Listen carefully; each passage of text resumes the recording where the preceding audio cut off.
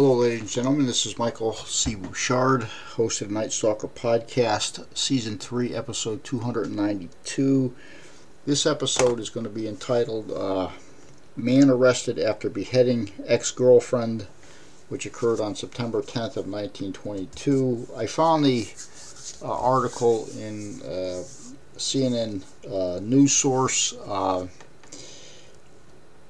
I'll give you a Reader's Digest version of it because the writing wasn't up to par, very under par, but basically 27-year-old female raising a 1 and 7-year-old daughter. Her name was Karina Castro. This was her boyfriend, ex-boyfriend, 33, Rafael Solano Landata, 33-year-old, had a violent past with her. There were restraining orders in place at the time of the homicide. And let me just say this to you women, okay? And listen to me, and listen to me good. And even you men. If you have a restraining or a protective order against somebody, there's a reason for it, okay?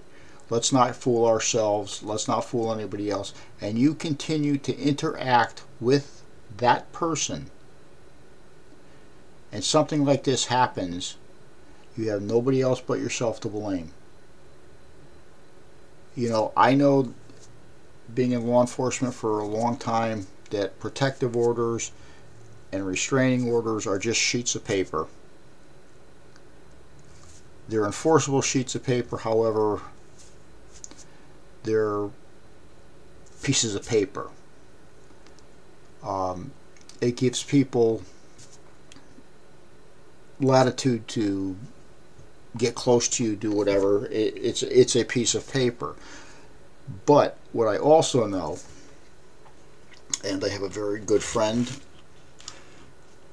who was involved in the same situation, continued to interact with the ex-boyfriend. Now is looking at 11 years behind bars. Okay. Don't do it. Now the suspect here, Landetta, basically what he did was they had a confrontation.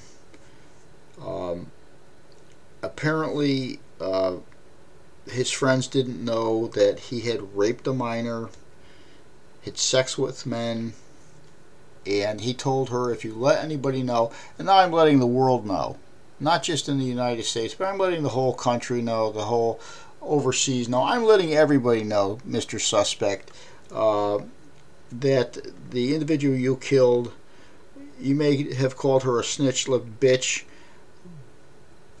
but I'm a big mouth bitch.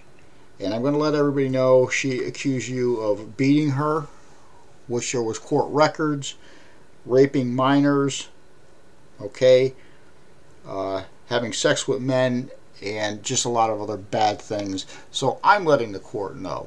You want to try beheading me? Don't bring a knife to a gunfight, buddy. Apparently he was a heavy drinker. He was on all type of medication for mental health disorders.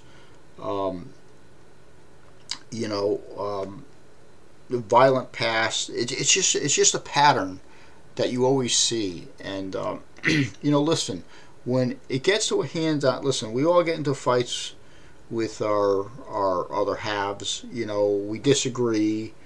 Sometimes we disagree to disagree, or we agree to disagree. But whatever the case is, when it becomes exceptionally loud, threats are made, hands are on, you know what, that's time to call it quits. Done. Just walk away. Because you can always find somebody else. Okay? The one you think is the one, there's billions of people in the world, so the one you think is the one can be replaced by another one that's the one somewhere else down the road. In this case, basically what he did was, they had gotten into a fight. She said, I'll tell your friends all the shit that you've done. He gets mad. They get into a physical altercation. pulls out a sword and literally beheads her. Body's laying on the ground, head rolls under the car, neighbor sees it, freaks out, which most people would do, and here we are. It's a shame you have a 1 and a 7-year-old daughters, motherless. You have a 27-year-old who actually was she got her GED, she was moving forward in life, and then you have scumbag Landetta who, and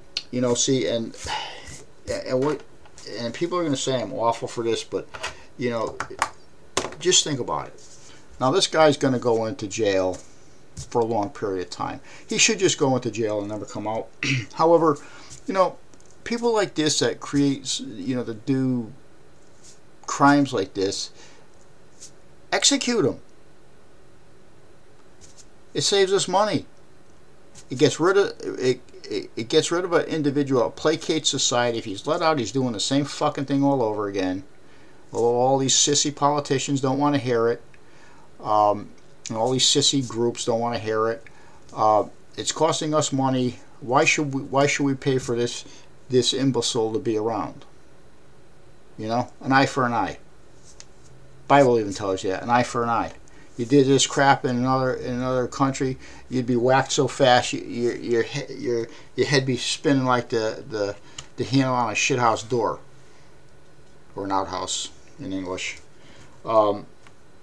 Sad case. There are lessons to be learned here, and if you're in this situation, do not make contact with somebody you have a restraining or a protective order against. You might not get beheaded, but being shot or stabbed or beaten up is not a better alternative. This is Michael C. Bouchard, host of the Night Stalker Podcast, Season 3, Episode 292.